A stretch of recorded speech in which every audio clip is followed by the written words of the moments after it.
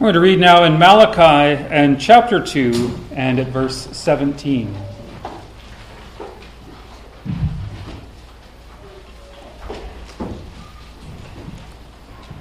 Malachi is the last book of the Old Testament, so if you can find Matthew, it's just right before that.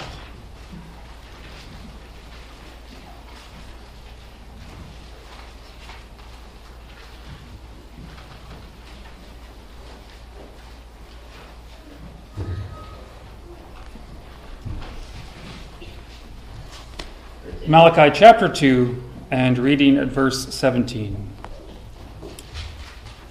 You have wearied the Lord with your words. But you say, how have we wearied him? By saying, everyone who does evil is good in the sight of the Lord, and he delights in them. Or by asking, where is the God of justice? Behold, I send my messenger, and he will prepare the way before me. And the Lord whom you seek will suddenly come to his temple, and the messenger of the covenant in whom you delight. Behold, he is coming, says the Lord of hosts. But who can endure the day of his coming?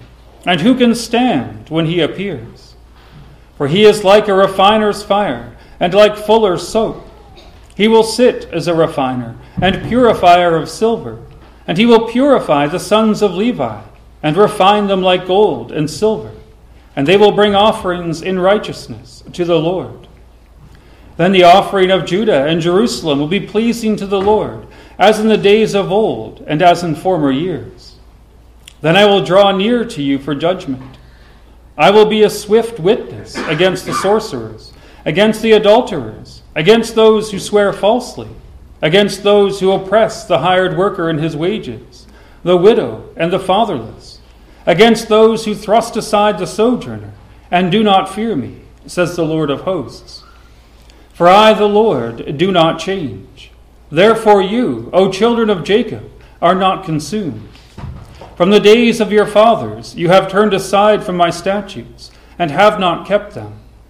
Return to me, and I will return to you, says the Lord of hosts. But you say, how shall we return? Will a man rob God? Yet you are robbing me. But you say, how have we robbed you? In your tithes and contributions. You are cursed with a curse, for you are robbing me, the whole nation of you. Bring the full tithe into the storehouse, that there may be food in my house. And thereby put me to the test, says the Lord of hosts, if I will not open the windows of heaven for you, and pour down for you a blessing until there is no more need. I will rebuke the devourer for you, so that it will not destroy the fruits of your soil, and your vine in the field shall not fail to bear, says the Lord of hosts. Then all nations will call you blessed, for you will be a land of delight, says the Lord of hosts. Your words have been hard against me, says the Lord. But you say, how have we spoken against you? You have said, it is vain to serve God. What is the profit of our keeping his charge, or of walking as in mourning before the Lord of hosts? And now we call the arrogant blessed.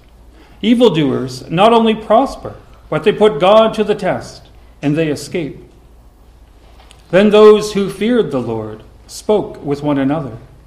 The Lord paid attention and heard them, and a book of remembrance was written before him of those who feared the Lord and esteemed his name. They shall be mine, says the Lord of hosts, in the day when I make up my treasured possession, and I will spare them, as a man spares his son who serves him. Then once more you shall see the distinction between the righteous and the wicked, between the one who serves God and the one who does not serve him. For behold, the day is coming, burning like an oven, when all the arrogant and all evildoers will be stubble. The day that is coming shall set them ablaze, says the Lord of hosts, so that it will leave them neither root nor branch. But for you who fear my name, the Son of Righteousness shall rise with healing in its wings. You shall go out leaping like calves from the stall, and you shall tread down the wicked, for they will be ashes under the soles of your feet, on the day when I act, says the Lord of hosts. Remember the law of my servant Moses, the statutes and rules that I commanded him at Horeb for all Israel. Behold, I will send you Elijah the prophet before the great and awesome day of the Lord comes. And he will turn the hearts of fathers to their children, and the hearts of children to their fathers, lest I come and strike the land with a decree of utter destruction. Amen. May God bless the second reading of his word.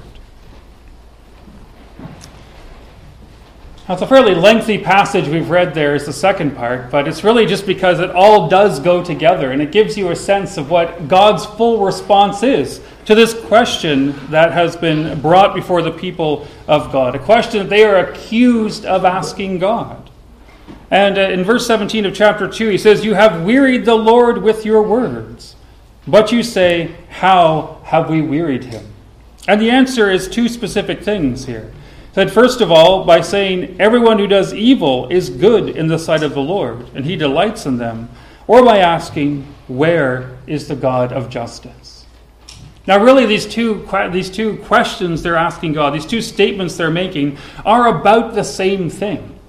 They're about the reality that here is Israel, in the midst of other nations around them. And as a people, they have become greatly discouraged in their heart. They become greatly discouraged to the point where they look at people around them who are doing evil things and who are getting away with it. And there's no famine in their land and there's no destruction. Instead, people who are wicked, people who are living as they please, people who are doing whatever they want day to day, they seem to have no problems. They seem to have nothing going wrong in their life.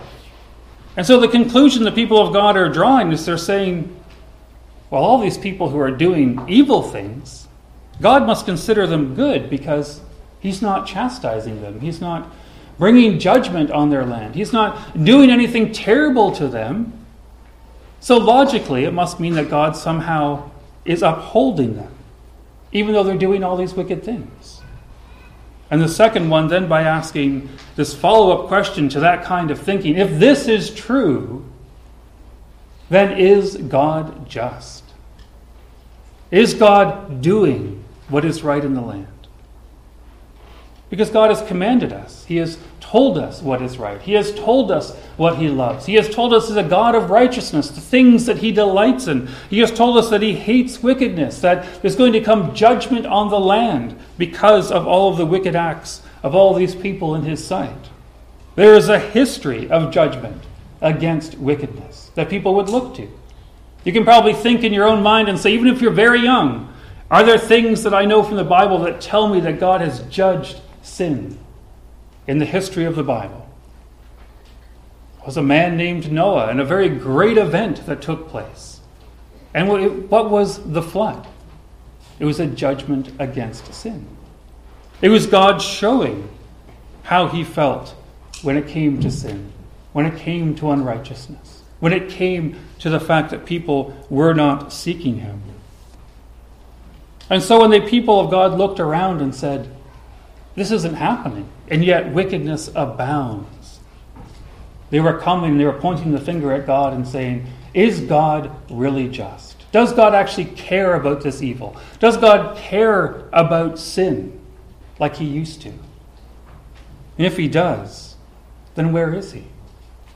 Where is the God of justice?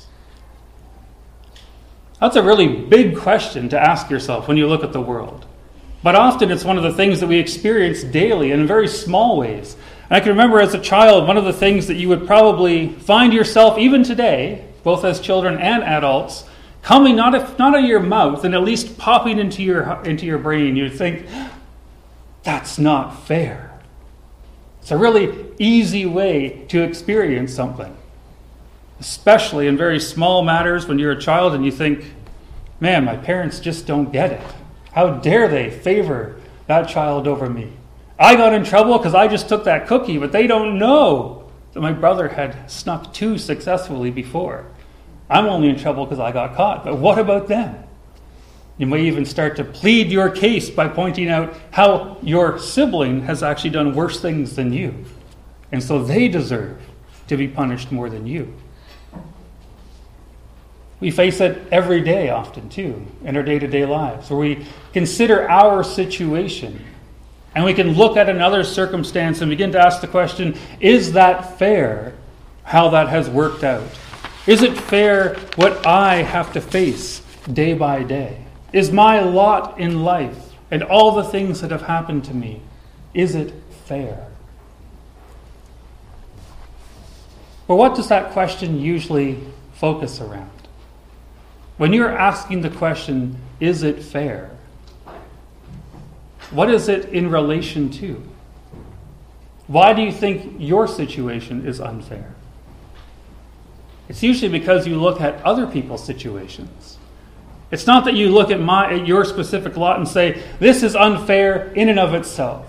You're not saying, if I was the only person in existence and nobody else was on this earth and it was just me, this would be unfair. No, you're saying, well, this is unfair because this is what I'm going through, but I look over there at that person's life and they're not going through the same kind of thing. It doesn't seem as hard in their case. It doesn't seem quite as difficult in their life. It doesn't seem quite as hard, the things that they are facing. My life seems more difficult. My sins seem to beset me more in a more troubling way. My struggles day to day are somehow bigger and larger and more troubling than those of my brother or my sister, than those of my neighbors, than those people who appear to be outwardly, absolutely wicked, and yet nothing happens to them. We usually see our fairness in terms of other people. This is a fundamental problem when we're thinking about our relationship to God. Because God isn't looking at any one specific person and saying to you, you're going to be judged in relation to other people. You're going to be called to a standard that depends on what other people are doing. And I'm going to come and I'm going to examine your life and I'm going to require of you a way of life that is in relation to someone else. And say, well, look how well your neighbor's doing. Look how faithful they are in listening to me. Look how many times they read the Bible every day. Look how much time they've set aside for prayer. Look how many times they have come and given selflessly. How come you haven't? Why aren't you like your neighbor? Does God never say that in His Word? Why aren't you like other people? What is the standard that you are being called to? When God comes and He says He is dealing as a God of justice, when He is coming to deal as one who comes to people to bring judgment, what is the actual standard? Well, He says, I'm going to come, I'm going to draw near for judgment, but it has to do with who God is. The standard is who God Himself is. Who God is as He has revealed Himself. We're trying to make sin, or to make sense of sin, to make sense of the plight of the sinner and the plight of those who are trying to serve God. In Psalm 73, there the psalmist struggles with this as well. It's not as though it's something that is just unique in certain circumstances. It's throughout the Bible, this question of what happens to the sinner when it seems like everything is going well. And in Psalm 73 it says, truly God is good to Israel, to those who are pure in heart. But as for me, my feet had almost stumbled. My steps had nearly slipped. For I was envious of the arrogant when I saw the prosperity of the wicked. For they have no pangs until death. Their bodies are fat and sleep. They are not in trouble as others are, and they are not stricken like the rest of mankind. Therefore pride is their necklace, violence covers them as a garment. Their eyes swell out through fatness, and their hearts overflow with follies. They scoff and speak with malice. Loftily they threaten oppression. They set their mouths against the heavens, and their tongue struts through the earth. What a great image, that these are the people being described in that way. They're speaking against heaven as though nothing, and their voice goes out as though it's strutting through the earth. Look at me, look at the things I can say. Look at how great and grand I am. And who is God? Where is He? He hasn't struck me down yet. Maybe even heard this kind of foolishness from people. Well, God would have struck me down from the things I've said in my life already if He was going to. Because He hasn't, well, I guess I'm okay to keep on the way I am. But here the psalmist is struggling with this. How can this be that wickedness seems to prosper? How can it be that this is justice? How can it be that God really cares about me and really cares about how much I am struggling to obey him and trying to listen and trying to seek and trying to do what's right, if they seem to be going so well and life is so smooth for them? It says, but when I thought how to understand this, it seemed to me a wearisome task until I went into the sanctuary of God, and then I discerned their end. It makes all the difference for the people of God, and there as the psalmist is contemplating this, is to say, where is their life heading? Where is all of this time right now? What is the end of it? What is the end of your years that you are given here? What's the end that you're aiming toward? What is the end you have in mind? What is the end you wrestle with? What is the end that you set your gifts and your talents to work toward? What is the end of your worship? Of your sense of who God is and his work? Because that is really what is being brought before us in that psalm when it comes to the question of God's justice. Is to say, it's not just about what happens here and now. It's not just about this life. It's not just about the things that are here. But it's ultimately about the day of judgment that is to come. In Malachi, this is what is being brought back to their attention as well. It's not as though God has been silent on this matter. His goal is all about revealing that reality, that we have to wrestle with the eternal things, wrestle with our eternal state, and the fact that we have souls that are going to be judged before him. And so he says that this is really, the end of Malachi is dealing with this reality. The day is coming when there will be again a day of judgment. And at the end of chapter 3, he reminds them, then once more you will see the distinction between the righteous and the wicked, between the one who serves God and the one who does not serve him. He said there will be a day where it will be plain, it will be so clear, there will be no question anymore about the justice of God. There will be no question about whether he has done all things right.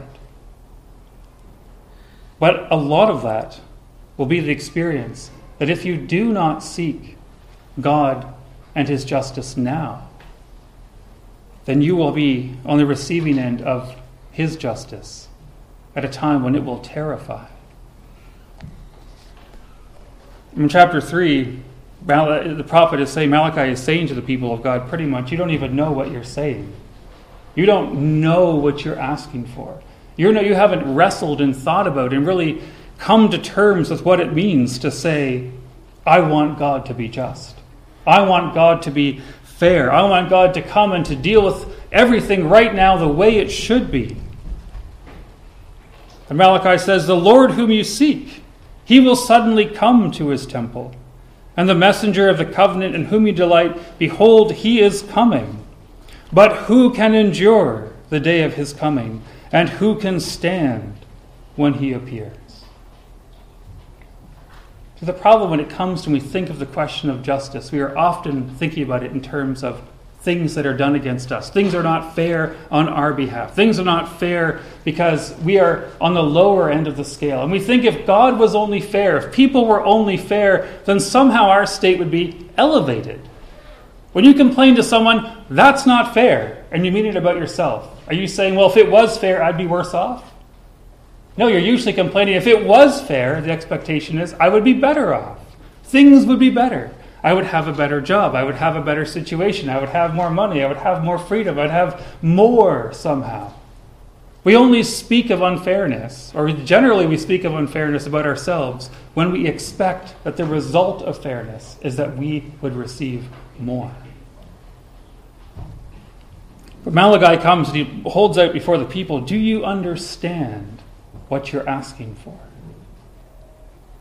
Have you reckoned with what it means in your life to say, I want to be treated fairly. I want God to be just. I want to see a perfect, holy justice displayed in my life. Here Malachi says, think about that.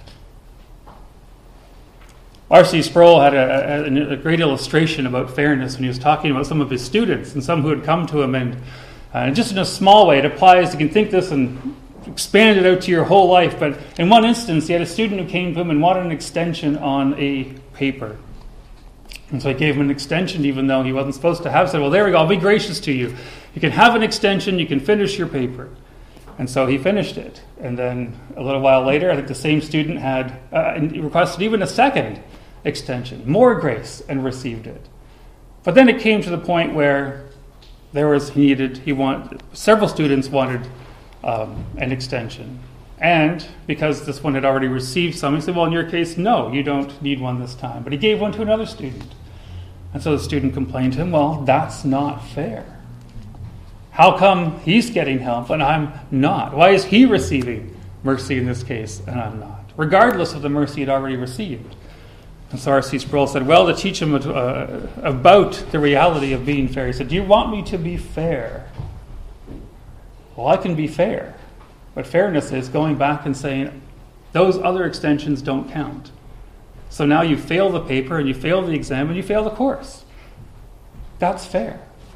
If you want life to be fair, if you want justice to be done, and you consider everything that you have done in your life, you consider the fullness of who you are, and you think of every single way you have fallen short of the standard that God has set, if you think of every single tiny way that you have sinned, and you stand up before God and say, I want you to treat me fairly. I want you to treat me with the justice I deserve. You cannot possibly know what you're saying. Simply because you cannot possibly call to mind and recollect and think of all the ways that you have sinned. You could not imagine all the ways you've fallen short. And yet God says, I am coming. A day of judgment is coming. A day is coming when that exact thing will happen. When everyone will have to give an account of every word and every thought and every intent of your heart, of everything that your whole life encompasses. And the truth is, justice will be done. But then as Malachi has been sent to speak to the people of God, justice is going to be accomplished in more than one way. Justice will be accomplished, but the question is, who is going to pay? On who will the burden of that justice fall? In one case, it's going to be that those who stand up in their own strength, who stand before God and who say, well, it's just me here.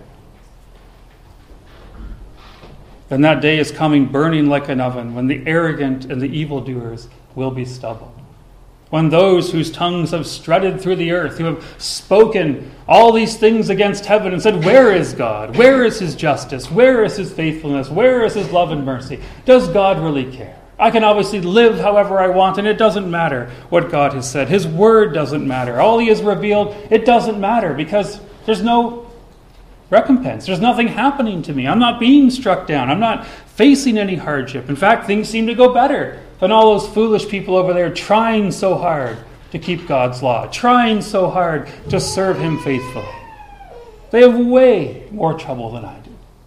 I'm just going to keep doing my own thing, and what's God going to do about it? Nothing. And God says, no, the day is coming when suddenly everything about your life will be laid bare and justice will be done. But the great mercy, the great grace of God is that we are able to wrestle with these things now, before the day comes. To think about that reality and to put in perspective and to say, what is my life? What are all of these things, all of these sins, all of these ways I have fallen short? All of the ways in which even I come to the law of God and I wrestle with the fact that I'm not keeping this standard. I'm not achieving all these things. How can I deal with these things? And here God says, I'm sending my messenger. He's going to prepare the way. And he's going to come, he's going to sit as a refiner. But what is the end of his work? What is the end of what he is doing? What is the end that he is aiming toward? If God came and it was just pure justice based on who we are and what we've done, the end result is we'd all be swept away. It would just be like the days of Noah, where the whole earth would be swept away. But here he says, I'm coming, and the end is, I will purify the sons of Levi. I will refine them like gold and silver. They will bring offerings in righteousness to the Lord. And then the offering of Judah and Jerusalem will be pleasing to the Lord, as in the days of old and as in former years. See, God was speaking to the people of God who knew him. He was writing to them through Malachi to a people not who were far off, who didn't understand him, but who had seen grace in a way that was above and beyond.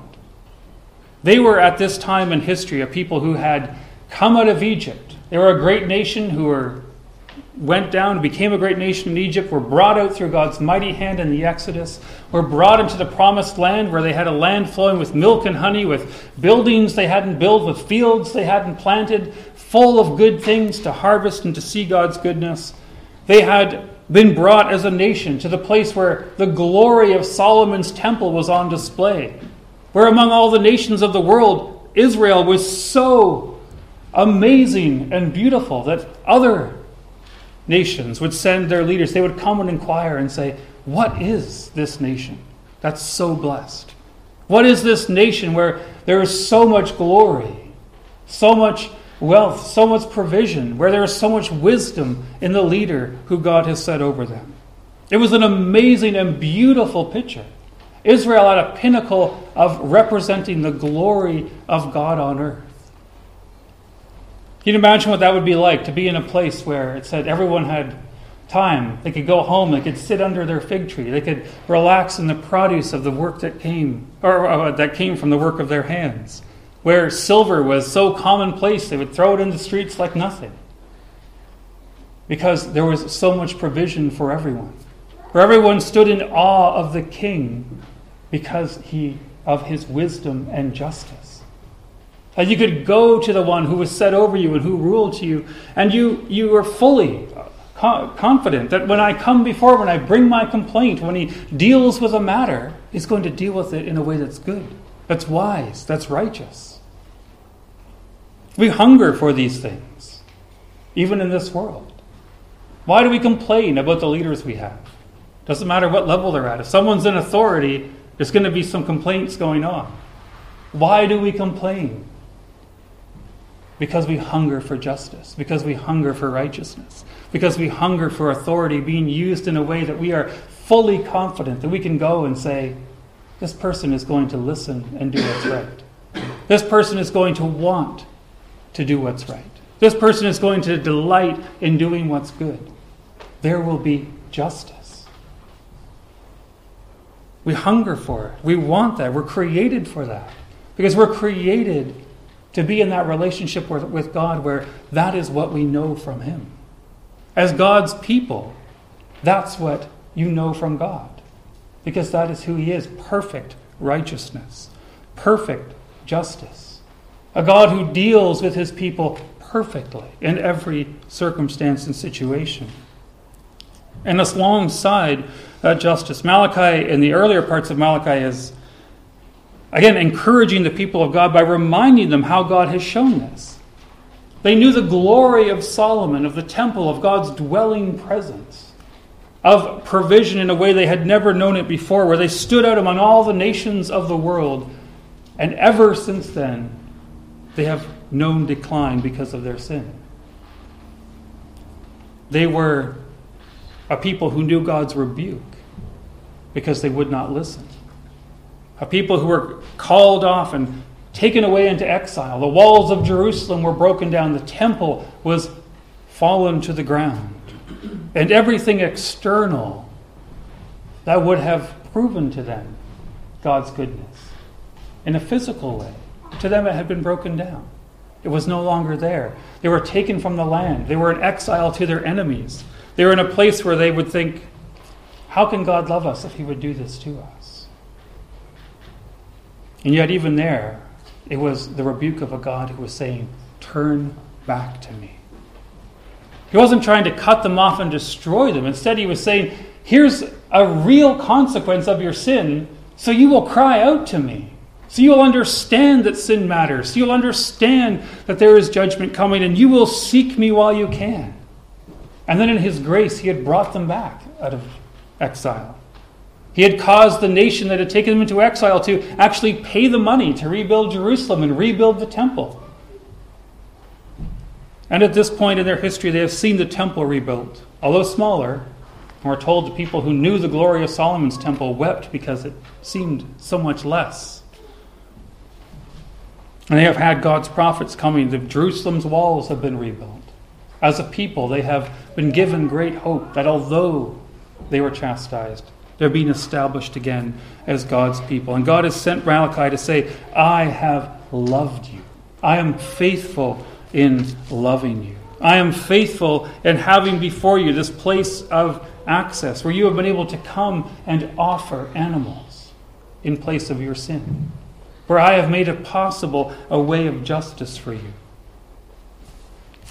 And every time you sinned, and you deserve to die. Every time you fell short, and you deserve to be wiped out for your sin, you could offer an animal, and I would accept it. You have had this before you. And even though you're in the midst of all these nations that are sinning so much, and it seems like judgment is not coming, God says, remember, you know me. You have the way of access. You have had the prophets. You have had the sacrificial system. You have had the evidence in my love and that I have carried you this far. I have provided for you. I have brought you back. Again, Jerusalem has risen. The temple has risen. I have provided access to me again. Now for us to say, where is the God of justice? And come back and say, what do we have in our lives? God's justice is poured out either on us on the day of judgment, or we look to the one who he has provided, who comes as the fulfillment of that sacrificial system. When Jesus came and gave himself, he was fulfilling God's justice. He was coming in such a way that God would be able to say, here is someone who, like in Malachi's day, would fall short and yet could come and offer an animal and say, God has accepted it in my place because he's gracious. When Jesus came and offered himself, God accepted Jesus in our place because he's gracious. It's how perfect justice is done, how all of our sin is paid for. And that Jesus came to fulfill that sacrificial system as the culmination of it. And even all of these sacrifices that were offered then, they were all looking forward to the fact that Jesus was the one who ultimately would bear all the sins of his people. It's an amazing thing to think of justice. If you even contemplate a little bit your life and go back and with the faulty and sloppy memories we have, it doesn't take long to amass this pretty decent list of things where you would say, if I had to receive justice for all these things, woe am I. We are going to be totally consumed and destroyed by what we deserve if it's not already paid for. And this is what Jesus came to do. This is what Jesus accomplished in going to the cross, to offer himself as a sacrifice that would be accepted, that God would be perfectly just, that God's people would be able to say, we know with a confidence that God alone can give us, that all that we deserve is paid for, that all that should be poured upon us has been poured upon Jesus. Isaiah 53 looked forward to this in a way that is so beautifully put. It says, he was despised and rejected by men, a man of sorrows and acquainted with grief, and as one from whom men hide their faces, he was despised, and we esteemed him not. Surely he has borne our griefs and carried our sorrows, Yet we esteemed him stricken, smitten by God, and afflicted. But he was pierced for our transgressions. He was crushed for our iniquities. Upon him was the chastisement that brought us peace. And with his wounds we are healed. All we like sheep have gone astray. We have turned every one to his own way. And the Lord has laid on him the iniquity of us all. The effect that people thought in that day, they thought of Jesus going to the cross and being put to death. And it sums up here the way in which the sinful heart thinks. We esteemed him stricken and smitten by God and afflicted, as though God's justice was being done because there was Jesus being put to death. Obviously he must have done something wrong. Look how God had treated him. Look at the sorrow he suffered. Look at how he was shamed. Look at how he was treated in his earthly ministry and finally put to death on the cross. Surely this man must have been a great sinner to be treated that way and to bear that much injustice. But here in Isaiah it says, those who understand when by the Spirit works in your heart, to be able to understand and rejoice in the fact that God's justice was being accomplished in an amazing way. That he, yes, deserved to be put to death, but not because of anything he did or lacked or any way that he fell short. Because you fell short. Because you have sinned. Because you fall short all the time and will continue to do so. Here Isaiah says, he was crushed for our transgressions, our iniquities. With his wounds we are healed. When we think of injustice at times, you can think like the disciples. They made the same mistake, the man born blind in John chapter 9, and they are passing by and they see it, and the disciples ask Jesus, Rabbi, who sinned, this man or his parents, that he was born blind? And Jesus answered, it was not that this man sinned or his parents, but that the works of God might be displayed in him. That's an interesting thing to think about. And what really struck me at one point when I was going through this is what it would feel like to be the people who knew this man well when Jesus said that.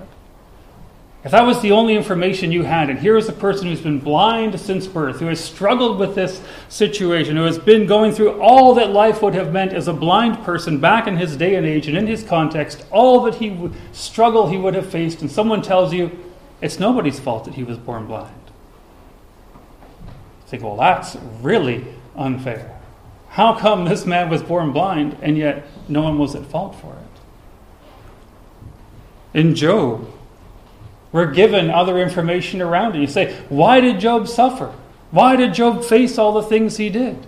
Was it Job's fault? And we're told in that case that wasn't Job's fault. Rather, Satan was given permission to test him, to try his faith. But what's wonderful about this answer here in John, it was not that this man sinned or his parents, but that the works of God might be displayed in him. That's an amazing thing to consider. About being sinners, of people who fall short, of people who are marred and who are broken in so many ways. And God said, this man has been blind for all these years, has struggled in this situation, so that the works of God, so that the glory of God might be written in his life, so that he would display the beauty of my love and my grace, and my willingness and power to save. Here is someone who has been set, whose life, although it has appeared to be so full of suffering and difficulty, and that would be the end, has now been shown that it has been full of these things that have been hard to bear. And yes, he has suffered. And yes, there has been trial. And yes, there has been so much difficulty. And yet its end has been all this time that God would be glorified. That he would be given his sight. And there would be a great triumph of God's might and power displayed in and through him. Malachi says, the one is coming. The Lord is coming. He is suddenly coming. And who can endure? Who can stand? But the end of those who seek him, the end of those who trust in what he has provided, they will bring an offering that will be pleasing to the Lord. They will be those who are able to rejoice in the Lord, as it was in the days of old and as in former years. That's the wonder of what it is to be a sinner saved by grace. To say, although there is so much sin, you will never sin in a way that will shock God. You will never sin in a way that will catch him off guard. You will never sin in a way that he will suddenly be outside the realms of justice. You will never sin in a way that he cannot say, return to me, come to me, look to my Son. I am a God of justice. And the debt has been paid. Trust in my Son, and you will be saved. Trust in my Son, and you will be cleansed. Repent and turn to me, and I will hear and give you life. And that's not just good news if you don't trust in Jesus at this point. That's the good news for your whole life as a Christian. Turn to God. Look to Jesus. Rest in him. And even in the midst of suffering, remember that God's glory and grace can be written on your life in such a wonderful and amazing way, because he has saved and sustained and carried you. And he continues and will continue to carry you to the end, because he loves you and cares for you. Amen. Let us pray.